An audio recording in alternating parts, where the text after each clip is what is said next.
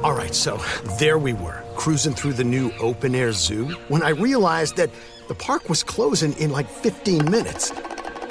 Luckily, we were in my Nissan Rogue. With its powerful VC turbo engine, well, we had time to see all the animals. Whoa! And outrun a few! Drive the Nissan Rogue.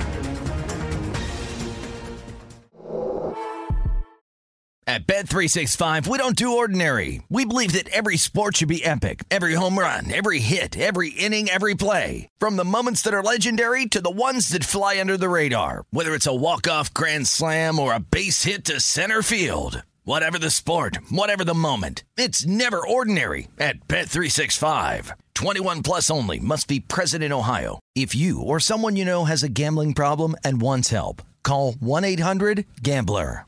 This is Cut to It with Steve Smith Sr., a production of The Black Effect and iHeartRadio. I'm Steve Smith Sr. And I'm Gerard Littlejohn. And this is Cut to It. Cut to it, cut to it, let's get down to it, cut to it. We ask the questions you always want to know, but no one ever asks. Let's cut to it. You know it's on. If you ain't heard about it, then we're about to let you know. Cause you know it's on. It's on. Cause you know it's on. It's my pleasure to welcome to the Cut to It podcast one of the greatest corners in NFL history. The top corner of his era. A guy that made a lot of receivers like myself study a lot of film. From the University of Georgia. He's the only guy I know that actually goes by his nickname throughout his life, that people know him and you say Champ and people go, Bailey? Right?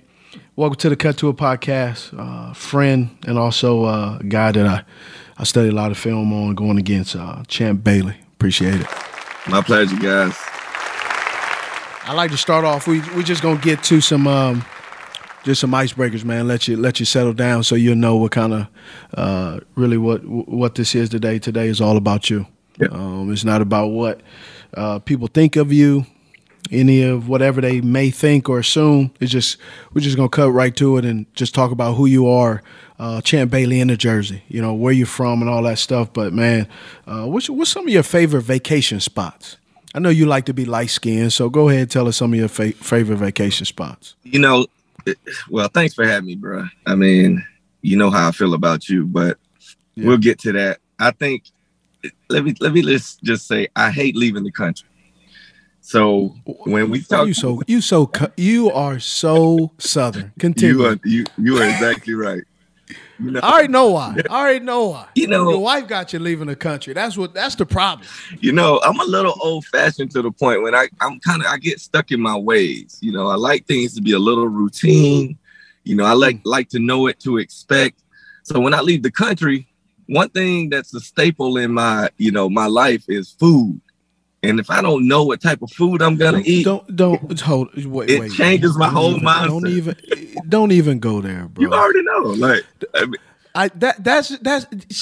This conversation is always going veer right now because So you're telling me basically you're a horrible person to travel with because all you're gonna do is complain about the food.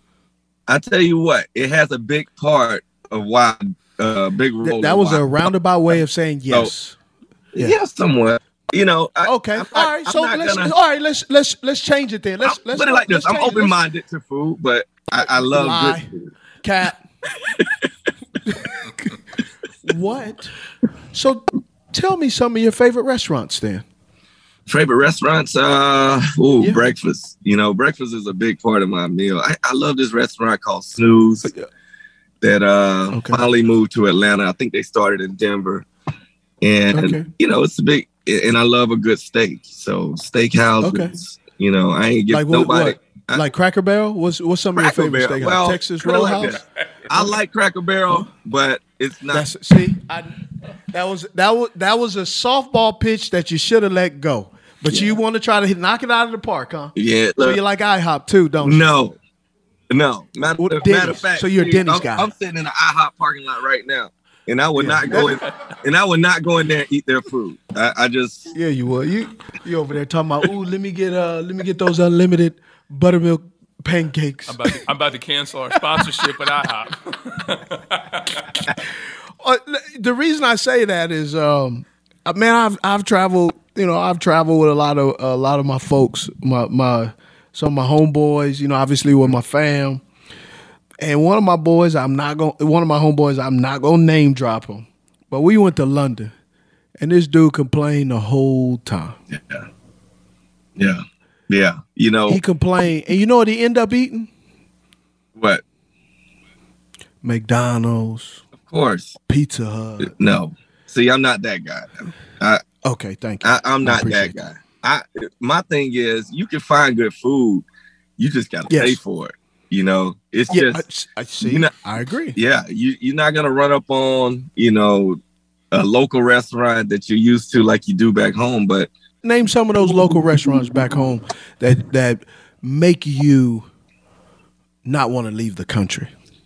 Well, there's a lot of variety. So there's this Greek spot called Zeus. Greek food. What you ordering in Zeus? What kind of barbecue spot in Buckhead? I live in Atlanta, by the way. So Fat Mats. It's Varsity. You go to Varsity? No.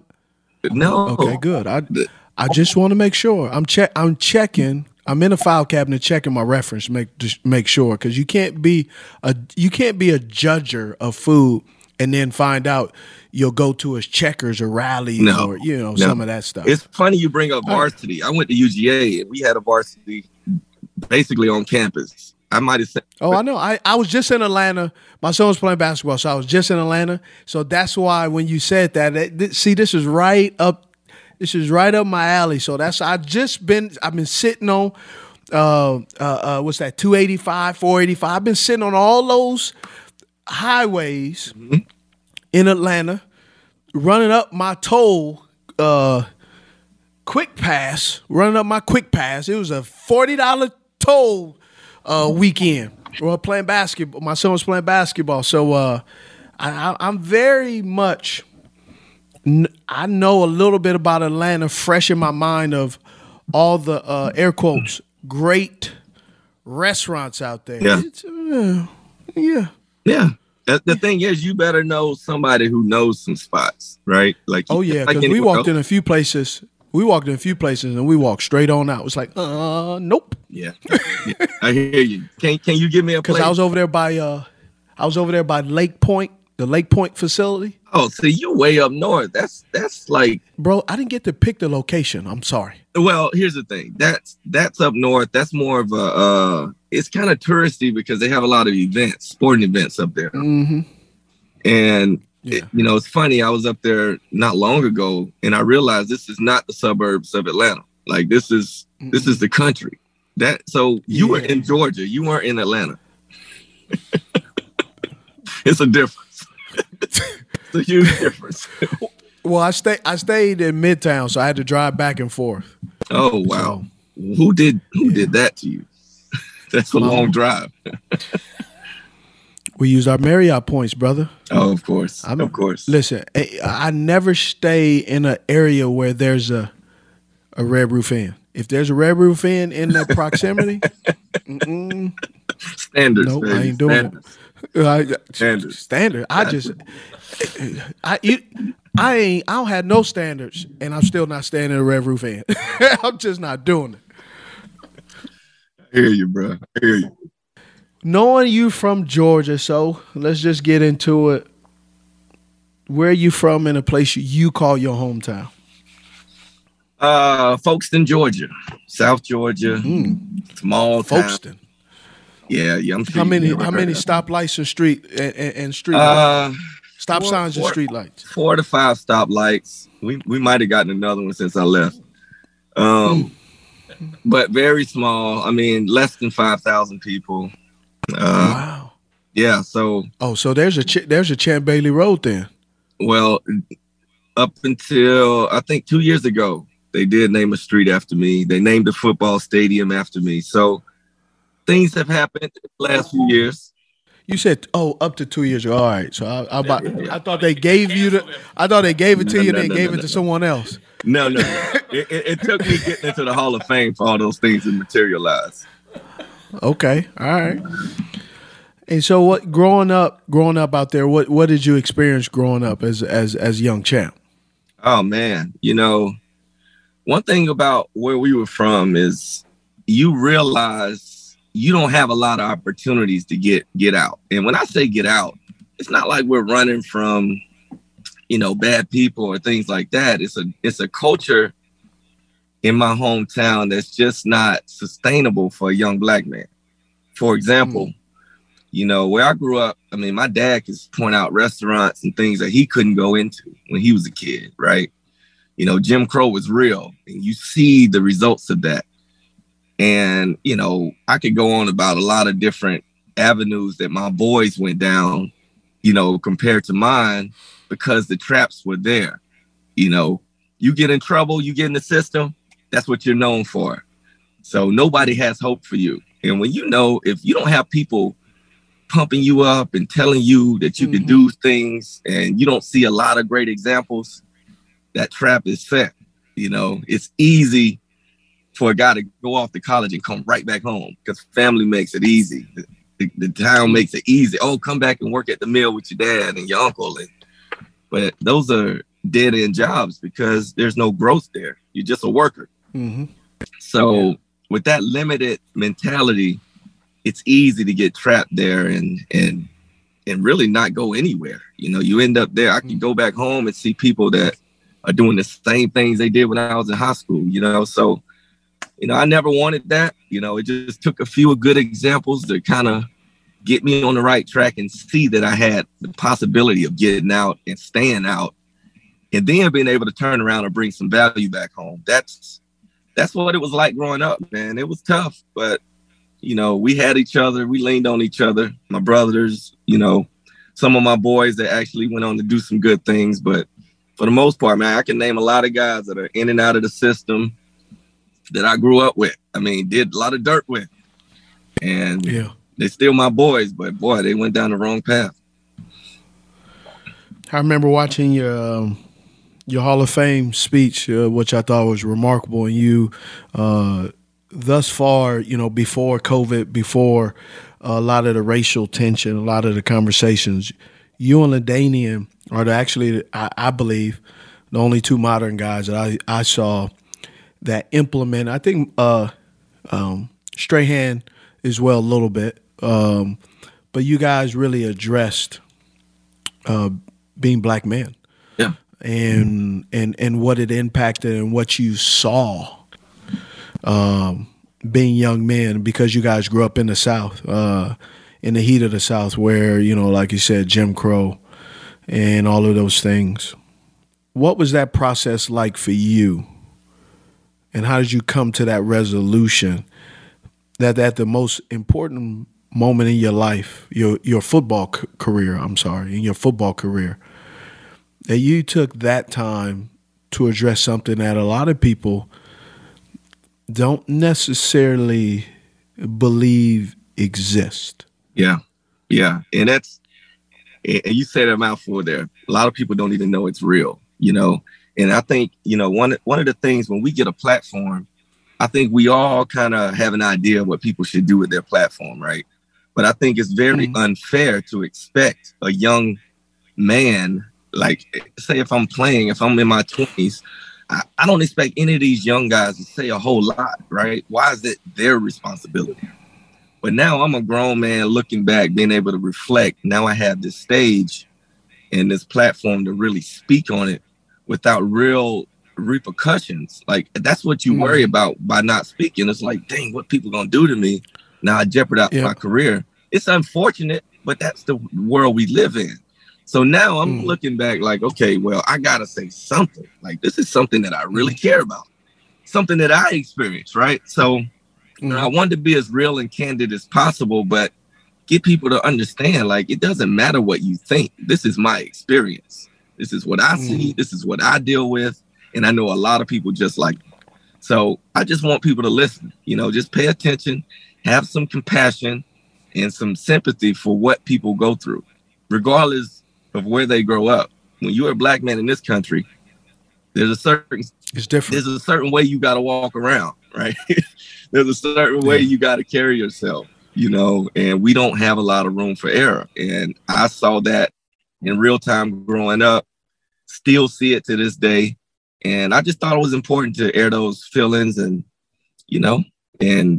let people hear what I thought. What are some of the things that you experienced off the field that really shaped you? You come across, a lot of people don't know you, but you're not as quiet as you present yourself. You're well-rounded. You're intelligent. You're smart, but you also quietly, you talk. Yeah. You chit chat. You go at guys. How were you able to keep that clean cut image? Honestly, don't know. We've hung out together. We've been around each other, so you know who I am. I mean, you know what I'm about. I do. But it's like, I think I always wanted to just be a professional, right? My idols were Dal Green, Deion Sanders, Michael Strahan, Bruce Smith. One thing about these guys, you get them in a room, one-on-one talk about anything and everything. You learn things you didn't know. And I carried myself that same way, because when I'm in a professional setting, I'm gonna be a pro. Like in the locker room, I'm gonna be a pro. I'm gonna be a best teammate I could be. That's just how it is in my job setting. And when I'm around other professionals, that's just the way I carry myself. But yeah, I could let loose, lay that. Just, I guess the whole saying, let your head down a little bit. I definitely do that. But I still know where my bread is buttered, and it's the way I carry myself, present myself, and more opportunities come to me now because of that. So I feel like that investment in my personality and the way I carry myself is really paying off. How exhausting was that, though? It wasn't. It was just, it was really who I was, because I did it unconsciously in high school. I mean, you can ask any of my coaches. I mean, sometimes I thought I was a bad kid, but then I looked over to the left and to the right and like, oh shit, I'm not doing what these guys are doing. I'm actually showing up to work every day, no matter what we did the night before, ready to go, So I was always accountable. So I think that's where I hang my hat. I just want to be accountable and available. And that's really, really what I live by. I mean, even in business today, I just want to be accountable, available, and just a man of my word. And and it just came natural. And then over time, as I got older, I just learned, like, there's a certain way you carry yourself. I'm a listener first before I open my mouth, because I just know I don't know everything. I love Cut to It, and I love it even more when you download us and subscribe. And you can follow us on social media too, Smitty. Where at? That's at Cut to It on Instagram. What about Twitter? At Cut to It. Facebook? Cut to It featuring Steve Smith Sr. What about online? And you can follow us at cuttoitpodcast.com, where you can buy merch and you can subscribe to us wherever you listen to podcasts. I got all my I got all my questions answered. That's what I'm here for, brother. Cuttoitpodcast.com. How do we level the playing field for all entrepreneurs? 55% of white businesses survive the startup phase, while only 4% of black businesses do the same. So I want every black entrepreneur to know about the 1 Million Black Businesses Initiative. The 1 Million Black Businesses Initiative is an award-winning program created by Shopify and Operation Hope. They're on a mission to start, grow, and scale 1 million black businesses by 2030, driving wealth creation for the black community. Out of 6 million employer-owned businesses in the U.S., only 2.3% have black ownership. This program gives black entrepreneurs tools and resources to level the playing field, from free business coaching to tailored training and an extended free Shopify trial.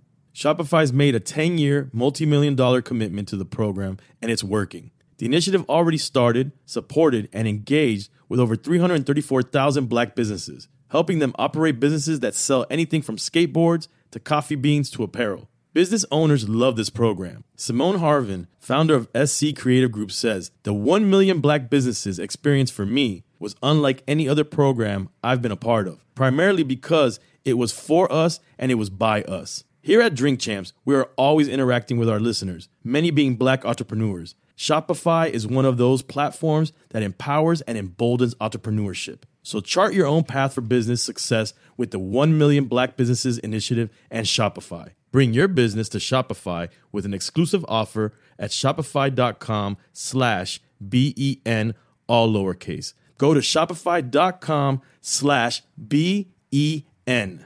If you're looking for the most epic place on earth, let's start at the base of a massive waterfall. Then trek through the thick jungle.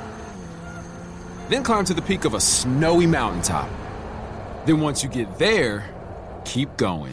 Because with intelligent 4x4 and 7 drive modes and a Nissan Pathfinder, the search is the real adventure.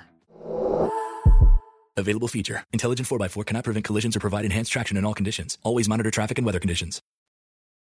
So you were with the, do we call them the Washington Commanders now? Yeah. There. Let's get it right. Yeah, you know they'll correct us if we don't. They correct us as if they've been the Commanders the whole time. and they just washed their mouth out last year. I mean. But then you go to Denver. You had been with Darryl Green. You had been with Deion. You had been in the nation's capital. And, you stayed in the South, but then you moved, close to the South, but then you moved to Denver. Tell us explain that transition between a little bit of comfort, because, growing up in Georgia, if you live in Florida, if you live in Florida or Georgia, South, North Carolina, Tennessee, Alabama, you kind of stay in those areas, right? You drive up. Living in North Carolina now 20-some years. I've been Atlanta, Georgia, Tennessee, Jacksonville. Yep. Somehow, some way, I'm staying over there. Yep. But then you go to Denver, that had to be a little bit of an adjustment. Absolutely. And, you got to think, I'm 25 at the time. 25 at the time. Never really left the East Coast.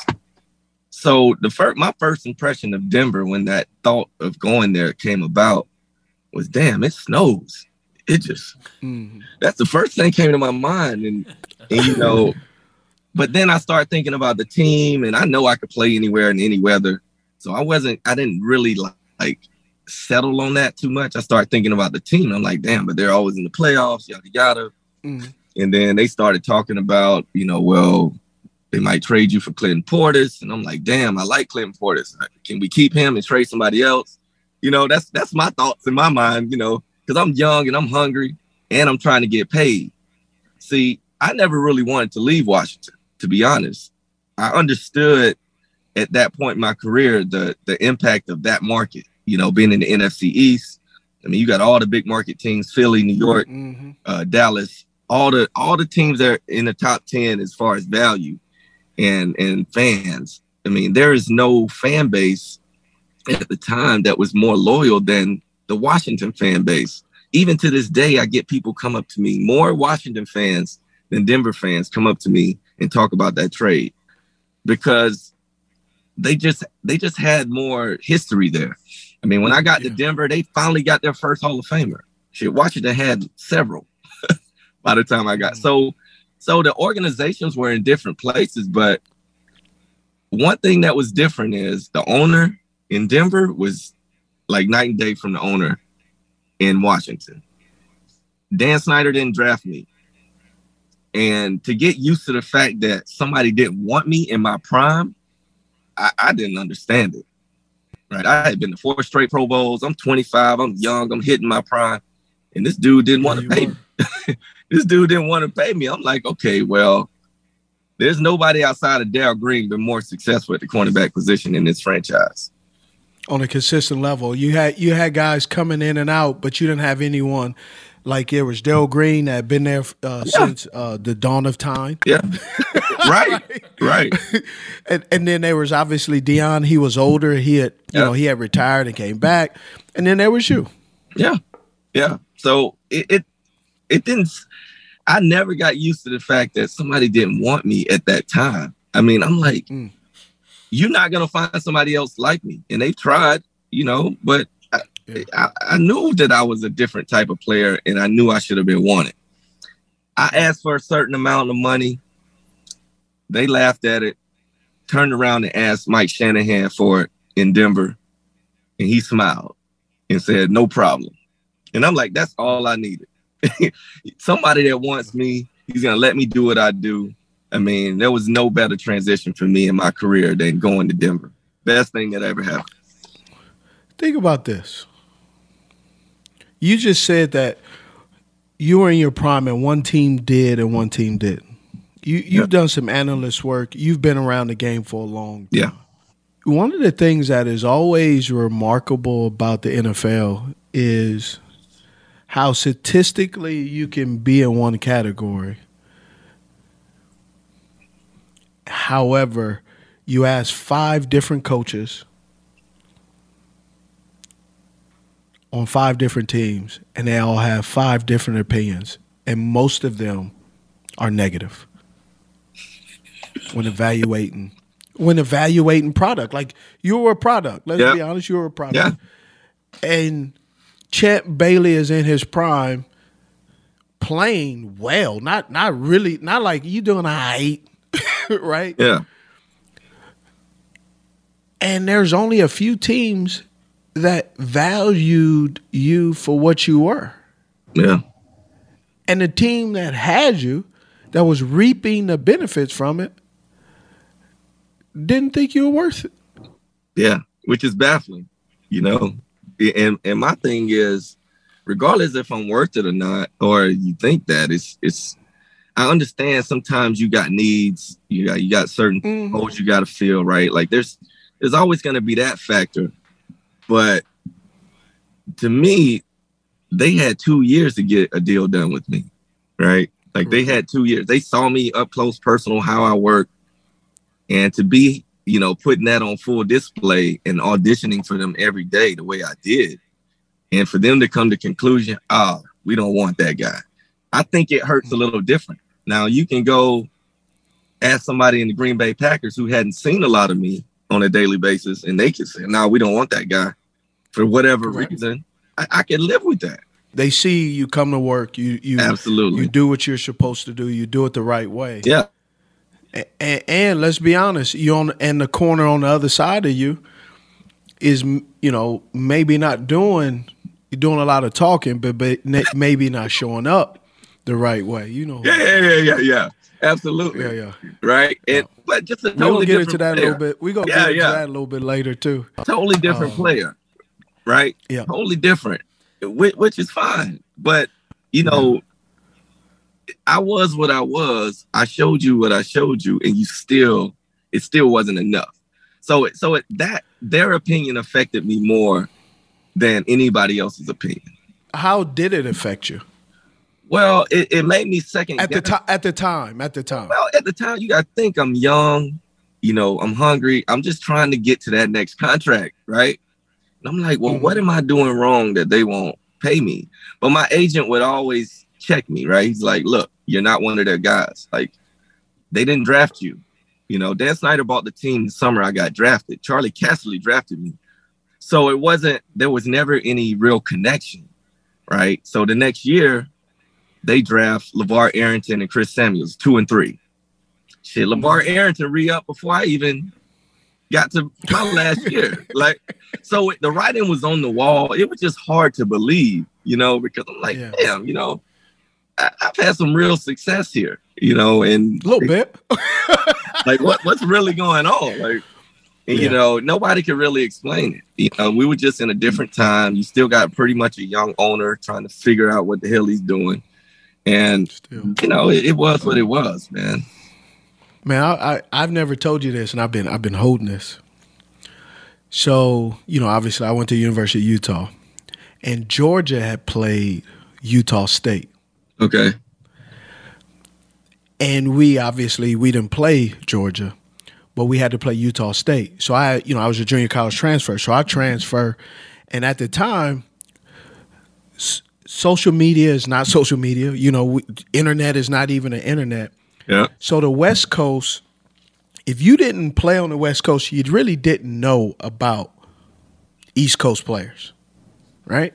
We watching film. I'm in the University of Utah. We watching film, and we watching Utah State.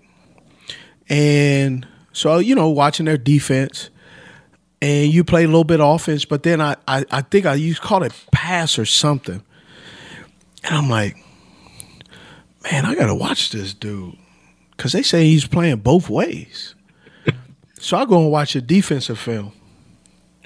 I'm not going to say I was scared, but I would say I had to take a few Tums. How about that? He Smith, bro, nervous? I don't see it. Super duper. Bro, I've been knowing about you ever since Georgia ran through Utah State. Mm-hmm. And I don't even know which receiver it was, but you was out there locking him down. Like it was like ordering a bag of fries through the drive-thru. It was so casual. And so we get to play the Washington Commanders. Stephen Davis is the running back. He came to Carolina. Yeah. And I have to go against Champ Bailey. Now, this is how old and dated it was. I had VHS. Was it VHS? I think it was VHS or Beta on you, right? And I had one tape on you because that's what they gave us. Hey, study this film. They said, study this film. So I studied that film. And when we played against you guys in 2003, you were the first player in my young career. I was in my third year, but my second year starting, that I was followed everywhere. Yeah. I can tell you right now, I studied the film. They should have gave me an instruction manual on how to study because what I studied was not what I played against. What did you expect? I did not I played at Utah. I never expected a guy to follow me everywhere and be so close up on me that I could see if he had a fresh shave, right? I could see if he was wearing contacts. And, bro, I just remember you pressed up against me in the first play. I gave you a little quick move and caught a little in route, and I got up, spin the ball, and you were like, okay, good job. And I was like, I'm about to get this ninja. Shoot, I don't know what they talking about with him, but this ain't Utah State. Hey man, that was the good old days because you gotta think like they really let me do what I wanted to do. Like yes, they did. Yes, they did. So after that, the next play, I don't know if you remember, I gave the same move. And you jammed me so hard that it made not one, both of my shoulder pad straps come off. I was not prepared. I was not prepared at all. Yeah. Now we're gonna stop because part of that is also why when a couple of years later, 27, when he was with Minnesota, got what he got. Yeah. Because when we played the Commanders, I only remember going against you. Mm-hmm. 24 and 89 was only two people that were allowed to be in that area code. Musin had that guy. Yeah. He was not allowed to cover me. If I came on his side, hey, he's over there. You told him to go on, move. And I never experienced that. They even lined me up, I think, like tight end or running back. And he lined up at damn linebacker. I'm getting right now. I said, what? Hey, look, that's real. I was unprepared for linebacker. I was like, okay, they're going to get me free. He lined up at linebacker. I said, and I know I shouldn't cuss, but I said, oh, shit. You know, I'm going to tell you, I used to look forward to when a receiver would move in the backfield or line up close, because then I know you're not really going deep. So it's like, okay, I got a lot more help in this little box, because you can't just. Man, I thought that was my saving grace. Nah. No life preserver, nothing. I was just in the water. Yeah. So you got to think, like, my mindset about you was, oh, this guy's a great returner. He's tough. He's a dog. I can't let him get going.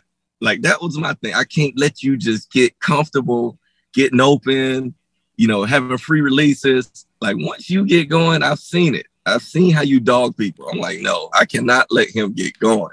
Because once he does that, it's over. It's over. You taught me. I was in that game. I was figuring out releases as we were going. Yeah. Like, I had never been in that position in my life. Mm-hmm. I had never had to go against a guy, and I used to say it. If I was driving a car, I pull up to the parking attendant, and your ass be right there giving me my ticket. I walk up to the valet. Chap's like, "Your keys, Steve." Right? I had never experienced that until that moment, because we were still early. It was like third or fourth game. Yep, early in the season. I was never ready for that. I saw Shadow as, you'll get a guy, he'll be there, but you were right there. You didn't want space off. You wanted it to be right there. And I was so frustrated because I never experienced that before, right? Especially as a young man, right? Especially, I went to University of Utah. We playing non-athletic zone team. So I understood zone. I knew how to play in zone. I came out of college very well versed with the knowledge of how to run routes versus zone. I was not used to that type of coverage. And I was so frustrated and discouraged. But I had a saving grace, a receiver named Ricky Pro. Mm-hmm. And Ricky kept coming over and telling me, say, I know you're frustrated. This is the part of being the number one guy. That's right. You have to figure it out. Target, man. Don't let him frustrate you. Keep going. Take everything he was doing as data, right? Mm-hmm. So we go, fast forward. I think I had like 3 passes. They quit going to me because it was just, you can go ahead and just remove me from the playbook, basically. That's what you did. But then we go in that end zone. We're going in there. We're trying to drive. And I'm in a slot. And when I make that catch, the only reason I was able to make that catch is because you drugged me through the mud for 3.5 quarters. It was a clutch. It was a clutch catch, though. But you understand, that was the only move I had left that actually meant anything, because everything after that, everything got through. Boom, boom. And so when I went up, I don't even know if you remember, I went up. So I gave a little release. It's called Hunt Street Circle, and I was the streak. And so they were running cover 2, but Champ was man coverage. Because 47, what was 47? The 41? Caucasian safety. 41, it was the Caucasian safety. So yeah, I think it was Matt Bowen. I think it was. Yeah, Matt Bowen. Yeah. Right. And so I give it a little release, but instead of dancing like I kept doing, I gave him a little 2-step and took off, right? And Jake throws it up, and I jump up and grunt because I know everybody and their mama is going to try to knock the snot out of me. Yes, sir. And so I go up. Champ's so smart. He jumps, but he doesn't jump all the way because he knew we both can jump. So he jumped a little bit and waited till when I was coming down to jump up. So he could put those little skinny fingers through me, but I already had figured it out. So I cuffed it. Mm-hmm. And Bowen hit me so hard, he hit you. Yeah, he knocked both us out. Yes. And then Stephen Davis, some people say it wasn't a touchdown. It was a touchdown. Don't matter. It was a touchdown. And what's interesting is I played against a lot of good corners. I played against a lot of great corners. But there's some guys like you. You helped me because you were one of the best corners that I ever played against. And, man, you did so much for my career that you didn't even know it. You made me play chess for the very first time in playing football. Right. Because most of the other corners, it was checkers. Yeah. Yeah. It was a race to get king and then just kill a board. Yeah. But I had to be strategic, man.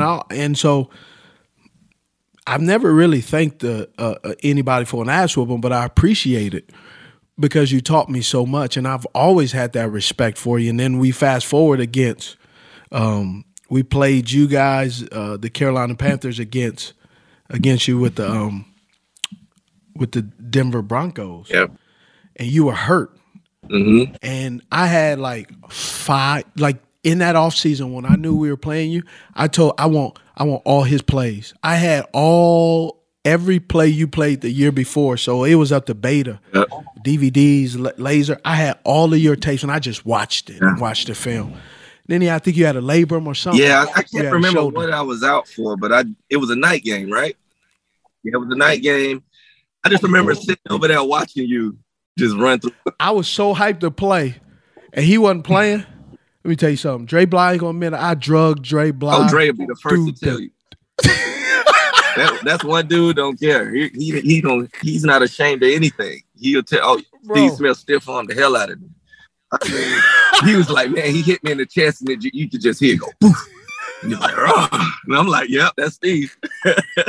But dog, you ran through us, and Mushan, he ragdolled the corner that was. Dog, he had that boy over by the water jugs on a running play. Yes. I'm like, boy, you better get back out because I'm mad because I can't play. You know, Mushan was strong as hell. Like, yes, he was on a running play. He gonna ragdoll you, and we had the smallest corner in the league. I won't say his name. Listen, but we're not gonna say his name. But listen, I was so hyped to go against Champ. I wasn't hyped to go against him because I got something. I just know I had to be on my P's and Q's. I still had post-traumatic stress from the last time I played. Right? Hey, look. So that's what I experienced. So then we fast forward to 2005. And, we had traded for Rod Gardner. And Rod comes to Carolina, and him and Fred Smoother, they used to be boys. And so Rod starts talking to Smoot. Oh man. And I said something to Rod. Draft mates. They were drafted together, so I know how close they were. So they were real close. And so they talking, and I'm like, bro, man, we ain't chit-chatting with these dudes. And Smoot, I guess at that time, yes, I don't remember what he could have said peanut butter and jelly. It really didn't matter. And I took offense to it. And then I made it personal, and I started going, the last time you was here, you wasn't even allowed to cover me. And the rest is history. And that was actually why the personal beef was actually, it wasn't even personal. It was I'm pretty sure Fred wasn't even talking to me. Yeah. Yeah. But I drummed up this, like, oh, okay. Cool. And so that was a whole reason over it. And I guess we've been you would say we've been bickering ever since, but I wouldn't really necessarily call it bickering because I don't really think about it. But funny story. That before that night game, one of our backup quarterbacks came in the locker room. I think you were out pregame. So we were in Denver. I was out in pregame. And I had a routine. Yeah. And I would catch. Brandon Marshall was catching passes, and the backup quarterback proceeds to tell me he shooed me. Yeah. Hey, man, We catching passes, man. Move, go on. Now, if we were in Denver, I could respect that. Right? We were Let's in be honest. Carolina at night. We were in Carolina. He tells me to move. And then B said, hey, man, the quarterback says move. You talking about hot as fish grease? Yeah. So I think that, go ahead. That added some fuel to that fire that night, right? That's why Dre Bly got the business. That's why. So what happened in y'all locker room? So he comes in the locker room, man, champ, you better go get your boy out there. You better go get your boy. I'm like, what's going on? Man, your boy Steve out there talking all this shit and yada, yada, yada. I'm like, man, don't mess with this dude. Like, why y'all gonna get him started? And I swear from the first snap, I was like, oh, it's about to be a long night. I mean, because I knew they already got to you, got you mad, got you talking. I'm like, man, it's about to be a long night. And I couldn't do nothing about it. I was just like, man, don't mess with him. If you get him talking, he gonna come at you. The backup quarterback tells me, go on. We working here. I mean, to be honest, he wasn't the backup. He was probably third string or practice squad. You know, quarterbacks travel, regardless of practice squad or not. They travel, right? So I don't even think I didn't know the young man. I could not recall who he was. You know, it's funny. Okay. Good dude. You love him to death, but boy, he made a mistake that night. Right. I would say he was pudgy for a quarterback. That's all. He was. He definitely is still is. He had a retirement body. You know what? He had a cannon, but boy, I think he went to UAB. But pudgy quarterback from Atlanta, talks a lot, but good dude, man. Good dude. You would love him, but not that night. I bet I would have. Cut to it. Let's get down to it. Cut to it. Hey, Gerard, where did you get that T-shirt? You mean this thing? Oh, yes. I got it from cuttoitpodcast.com where we have exclusive merchandise. Shout out to our guys at 704 Shop. But yeah, you can go on, buy you a T-shirt, subscribe to us wherever you listen to podcasts. If you're looking for the most epic place on earth, let's start at the base of a massive waterfall. Then trek through the thick jungle. Then climb to the peak of a snowy mountaintop. Then once you get there, keep going. Because with intelligent 4x4 and 7 drive modes and a Nissan Pathfinder, the search is the real adventure. Available feature. Intelligent 4x4 cannot prevent collisions or provide enhanced traction in all conditions. Always monitor traffic and weather conditions. At Bet365, we don't do ordinary. We believe that every sport should be epic. Every home run, every hit, every inning, every play. From the moments that are legendary to the ones that fly under the radar. See for yourself when you sign up today and get $150 in bonus bets when you bet just $5. Whatever the sport, whatever the moment, it's never ordinary at Bet365. 21 plus only. Must be present in Ohio. If you or someone you know has a gambling problem and wants help, call 1-800-GAMBLER. Terms and conditions apply. So what are you up to these days? Oh, man, when I retired, man, I'm not going to lie. I think when you play and you play a long time, you think, okay, I'm going to retire and I'm going to just chill. But then you realize, I thought that too. Yeah, you realize, like, I can't just sit around. I got to be productive. You try, though. Yeah, you tried to. Yeah, me too. I tried to the fullest. I tried, doing a little broadcast and didn't like it. How'd you like that? I hated it because, you think when you start out, everything is a little scripted, right? And I just didn't like the setting of, going to LA, putting on a suit, being in front of the camera, then it's kind of scripted. I couldn't really be myself. So it was just, it was tough. Yeah, it was tough. It was a grind. And I didn't like that grind. I didn't like that. I love talking about football, but not in that way. So I tried that. It's unique. I'm glad I tried it though, right? So, I tried to do other little things, but what I realized, man, is out here in this real world, like people don't have accountability standards. There's just everybody's out here for themselves. So if you really want to get something done, you almost got to do it yourself. So, I tried a few things, invest in this. Some real estate deals, and people just don't care. Like everybody's out for themselves. So Now I'm just, you know, I do a few things here and there, but I partner with bigger companies who actually, you know, got investors to worry about and people bigger than me, you know, that are investing in these companies or spending time with these companies. So now I know the credibility comes in the door, right, with some of these companies. So, you know, for example, I partnered with this company, Peach State Health Plan. And, you know, they provide Medicare, Medicaid in the state of Georgia, but their parent company is a global company, Fortune 500 company, ran by this guy that went to Georgia. So when I moved back to Atlanta, I realized the strength in my network, just being a former Bulldog. Like, wow, like there's people everywhere, all the walk-ons and people I went to school with, they're all owning businesses now. So it's nothing for me to walk in a lot of different doors and just be part of their marketing plan or their messaging to some degree. Or if I'm doing an event, they come sponsor. So those are the type of partnerships I focus on now. And I leverage those to get me into deals that I otherwise wouldn't be involved with. And that's kind of what I focus on now. It's no heavy lifting.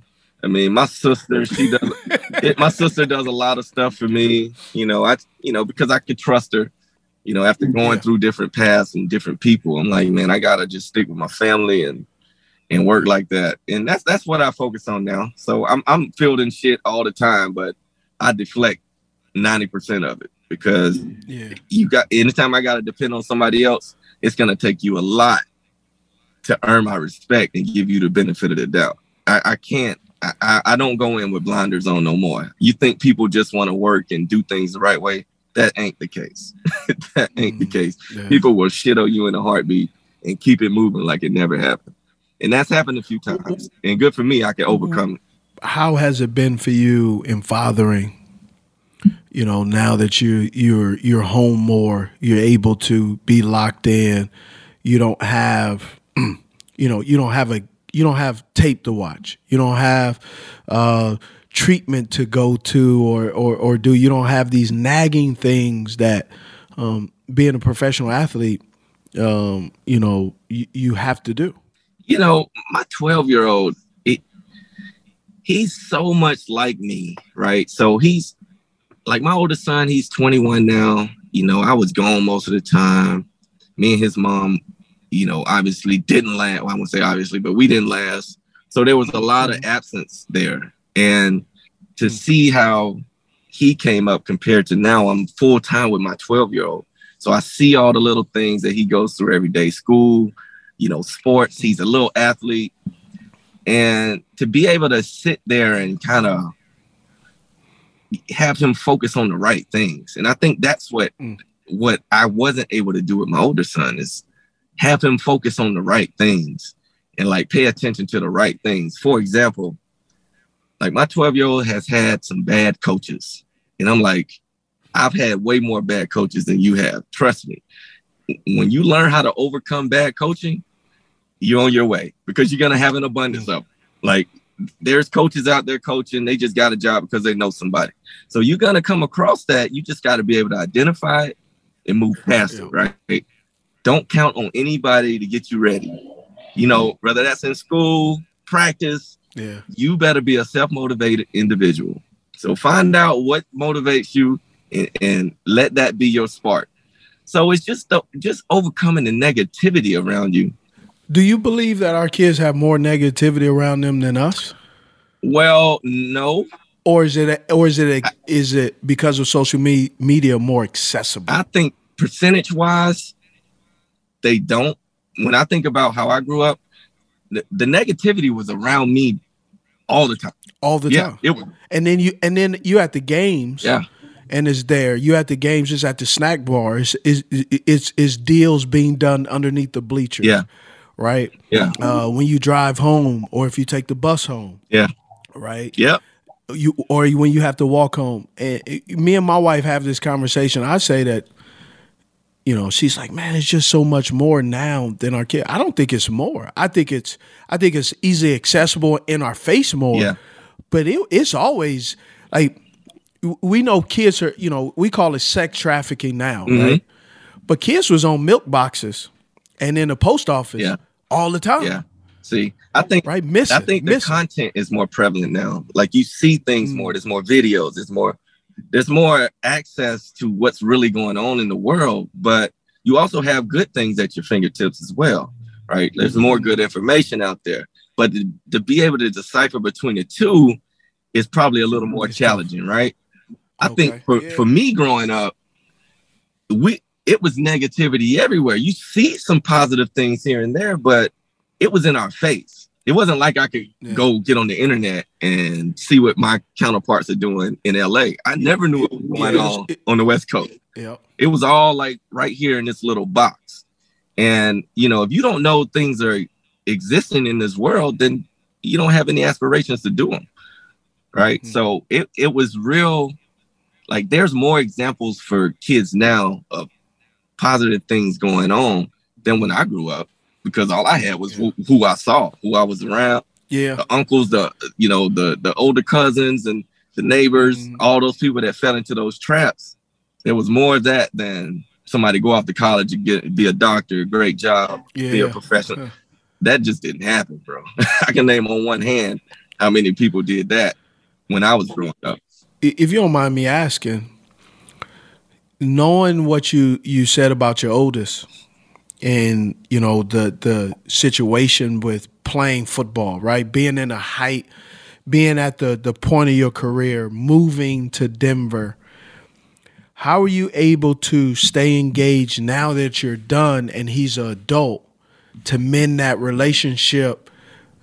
And I'm assuming that relationship because I'm just speaking, I'm assuming because I got a 24-year-old.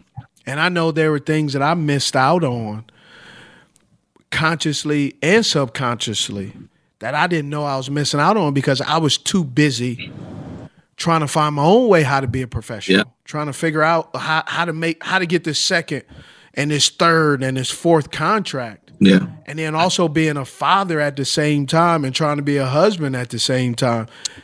I was going to miss something. Yeah. And I missed several things. Yeah. You miss a lot. And I think you can't make that time up. Like you really can't.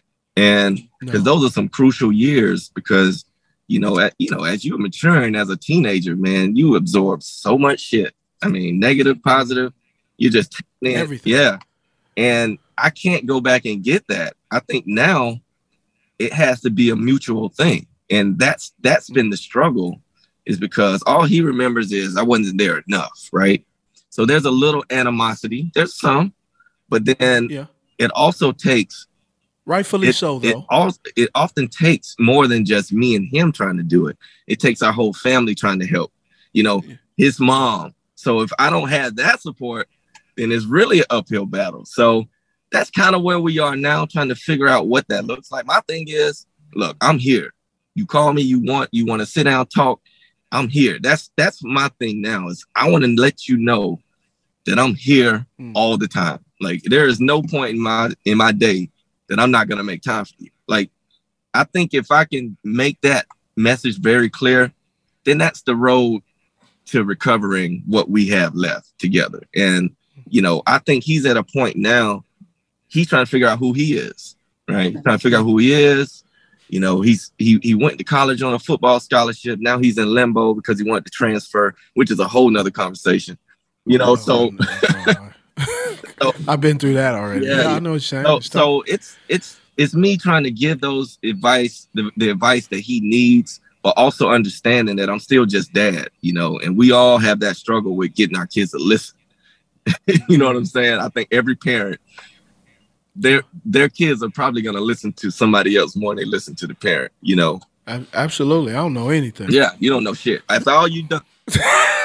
you know nothing. And I'm like, man, anybody trying to walk down this path of being a professional athlete in any sport, like, you can't have a better example than me. Like, you can't have a better support staff than me. So that's kind of where we are. And, I'm not the type to look back. I'm always trying to figure out how we go forward, how we make things better. So, even with everybody in my family, brothers, sister, mom, dad, everybody, there's been some disconnect throughout the years, but that's how we move forward. I'm a good-natured, good-hearted person, and I think they all know that. So that's always going to precede me. So it always gives me a chance to mend those relationships.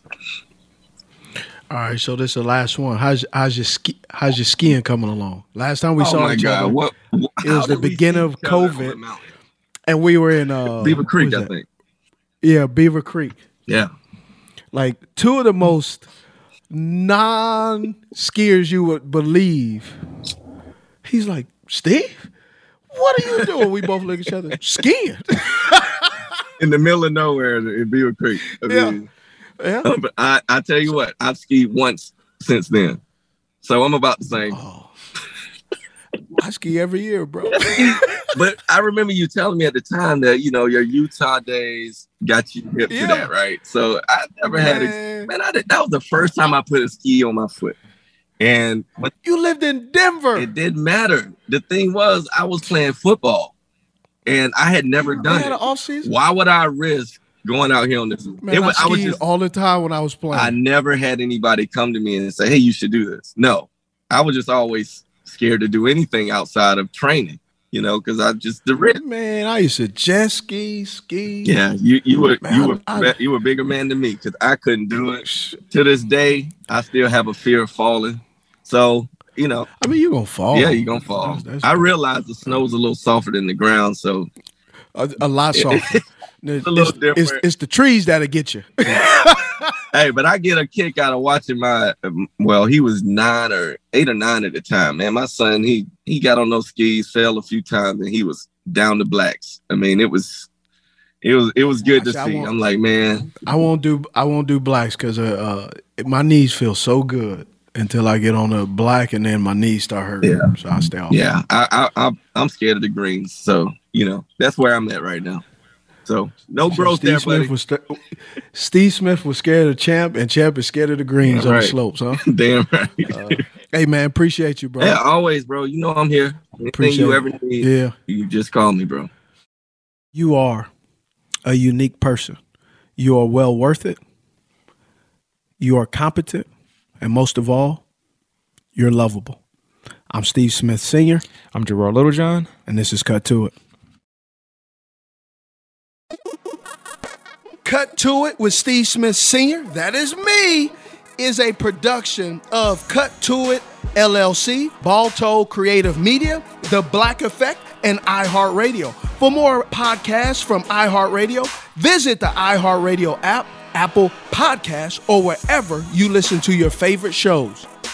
From Cut to It, executive producer Steve Smith Sr., co-host Gerard Littlejohn, talent and booking manager Joe Fucci, social media team Wesley Robinson and John Show. From Balto Creative Media, Cut to It is produced by Brian Baltashevich and Meredith Carter, with production assistance by Alex Lebrecht, production coordinator Taylor Robinson. Theme music by Alex Johnson, lyrics and vocals by Anthony Hamilton. If you ain't heard about it, then we're about to let you know. 'Cause you know it's on. It's on.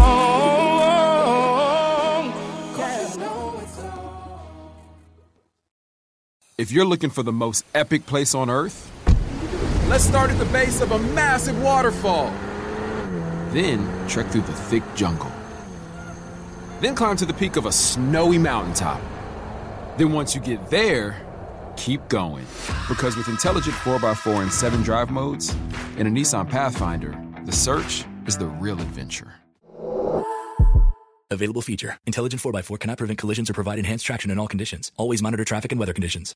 At Bet365, we don't do ordinary. We believe that every sport should be epic. Every home run, every hit, every inning, every play. From the moments that are legendary to the ones that fly under the radar. Whether it's a walk-off grand slam or a base hit to center field. Whatever the sport, whatever the moment. It's never ordinary at Bet365. 21 plus only. Must be present in Ohio. If you or someone you know has a gambling problem and wants help, call 1-800-GAMBLER.